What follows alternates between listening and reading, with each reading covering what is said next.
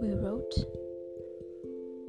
the dim-lit sky way past its groggy dawn, as though light could not exist before the echoes of our laughter, as though our chemistry